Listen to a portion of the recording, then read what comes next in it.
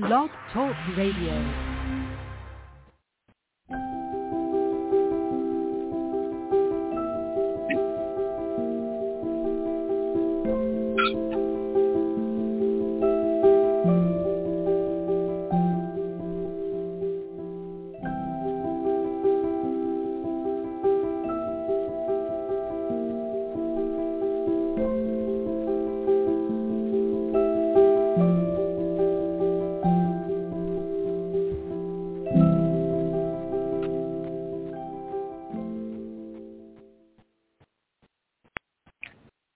Welcome, welcome, welcome. What a glorious week this has been for me, and I hope it's been the same or similar for you. Those of you who know me a little bit know I talk often about mindset, and so I know that for most of us, it has not been a carefree week, as no week is, typically anyway.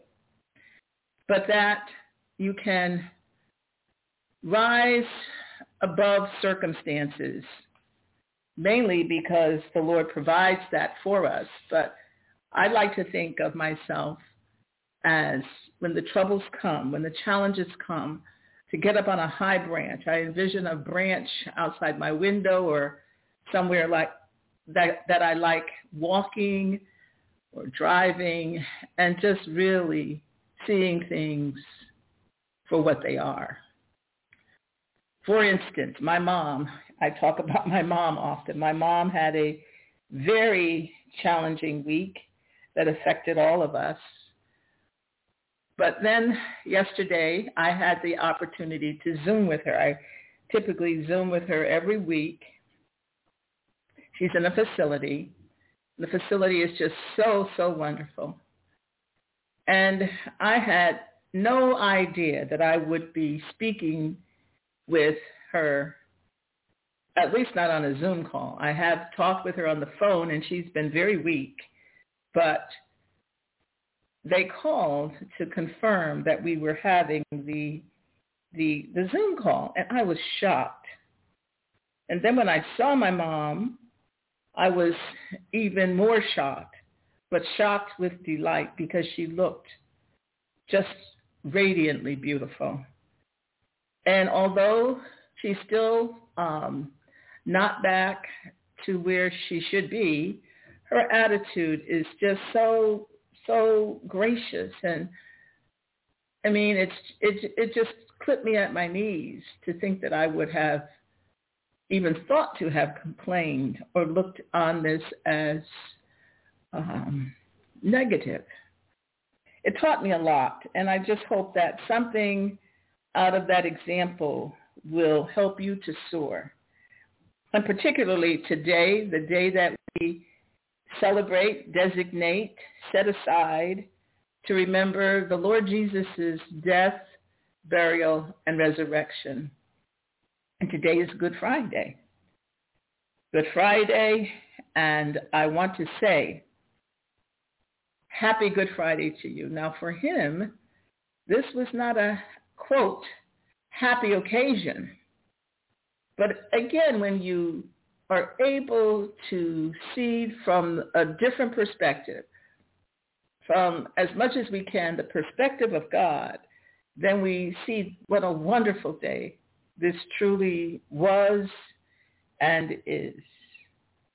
Now, to our reading for today. As noted in the episode description, this reading gives us a glimpse of what it looks like to live covenantally as aging and some of its companions come to visit us. Jane is who we're reading about today. Jane shares a portion of a tough segment of her life. Her details just rise off the pages to meet us, and those details hopefully will help us move forward with anticipation for what God can do and how we should respond to him in our circumstances. So from Jane's perspective, as a young child, I looked forward to the changing seasons. My parents and grandparents taught me to delight in God's glorious creation, and the Lord continues to grow my wonder, purpose, and delight in the changing seasons of my life. My life was chosen in Christ before the foundation of the world that I should be holy and blameless before him. She takes that from Ephesians 1 and 4. At age 68, God took me into a deep valley. My dear mother was called home. 10 months later, the Lord called Tom, my beloved husband of 47 years. He called him home suddenly. Amid grief and uncertainty, God was my faithful comforter, enveloping me in his loving presence and truth. He surrounded me with the body of Christ to help me navigate the challenges and decisions I faced. The weekends were some of my loneliest days in those early months as I replayed the times we shared. One Saturday, I prayed for the Lord to direct my steps, that I would be a good steward of my day. I found myself walking through Target, enjoying being with people. I eventually made my way to the dressing room where the woman in charge said, "Honey, I have been watching you smile, help, and enjoy your time here. And I am thinking you must have the joy of the Lord in you."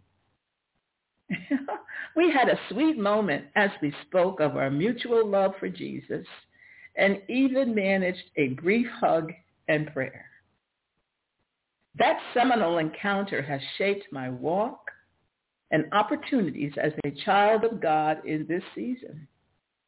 My days were soon filled with the challenges of saying goodbye to the home my husband and I had loved for 20 years, a home that had resounded with joyous memories of our children, 6 grands, and many guests. I saved cleaning our library until last. As a former librarian at Westminster Theological Seminary, I considered it my favorite room. I loved the spiritual wealth of it and made plans to box up many of the treasured volumes to share with seminary students and pastors. In my 75th year, my roots hold firm in Christ. These ensuing years point to his faithfulness and comfort in and through me as I seek to be a faithful prayer warrior and encourager to my grands who live nearby and to my new covenant body. Each new day offers a sovereign calling to live my joy before others. And before we go on, Jane, I guess I'm not sure if it's Jane or our authors, Sharon Betters and Susan Hunt, who asks a few questions. And I'm going to ask them of you for your reflection. And if you'd like to respond to these questions later, then do so. If you'd like to share your responses with me, I would love to receive them. So the first question is, why do you read the Bible? Number 2, summarize your understanding of a biblical view of aging and compare your view of aging with a biblical view. How are they different? How are they the same? The next is, describe one event in your life where you can now see how God was working to advance his kingdom in your heart and to prepare you to encourage others. I'm going to come back to that one. And number 4, and last, Anna embraced her widowhood as her platform to glorify God. What difference could Anna's perspective make in your attitudes, your reactions, and your choices each day. Okay, in terms of an event in my life where I can now see how God was working to advance his kingdom in my heart and to prepare me to encourage others, I go back to my childhood while I was living through the time that I lived at home, and which would have been when I left for college. And I can look at both of my parents. In fact, I do look back at both of my parents, although my dad is now deceased. And they were both givers and sharers in different ways to some degree, and in the same way in other ways. And I am grateful that their willingness to share rubbed off on me. It is one of the greatest gifts that they left and that my mom still gives me. They were marvelous examples of how we are a collective body, no matter who we are, no matter where we are, and that we are called to share, that we must know our place. My dad always taught us, there are 5 of us. He always taught us that we must hold our own, that we were no better than anyone else, that we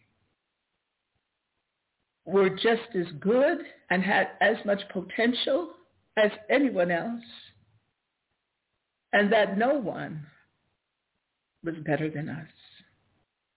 And that we, meaning collectively, not just my little family, but collectively as a people, as a nation, we were one. Whether we decided to or accepted that or not, collectively accepted that or not, it was truth that we were one. We had the same blood. One person's blood wasn't green and another person's purple. We dressed the same. We had to eat the same. We eliminated the same. We emoted the same. Meaning that we cried, we laughed, we sighed. All of us. We frowned. All of us. And so I believe deep in my heart that those lessons from my parents prepared me to be an extension of not only them, but also an extension of God and his love, as he makes no disparity from one person to the other. He gives us all the same opportunities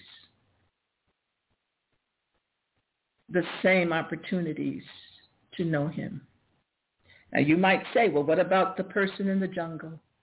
All I can say is that God reaches that person. Whether the person chooses him or not is another thing, but he reaches out to that person and makes himself known to that person. And although he may not have reached every individual to date, he will, because his word says he will. So once again, on this Good Friday day, I say to you, happy Good Friday, happy Easter, happy Resurrection Sunday, and God bless you.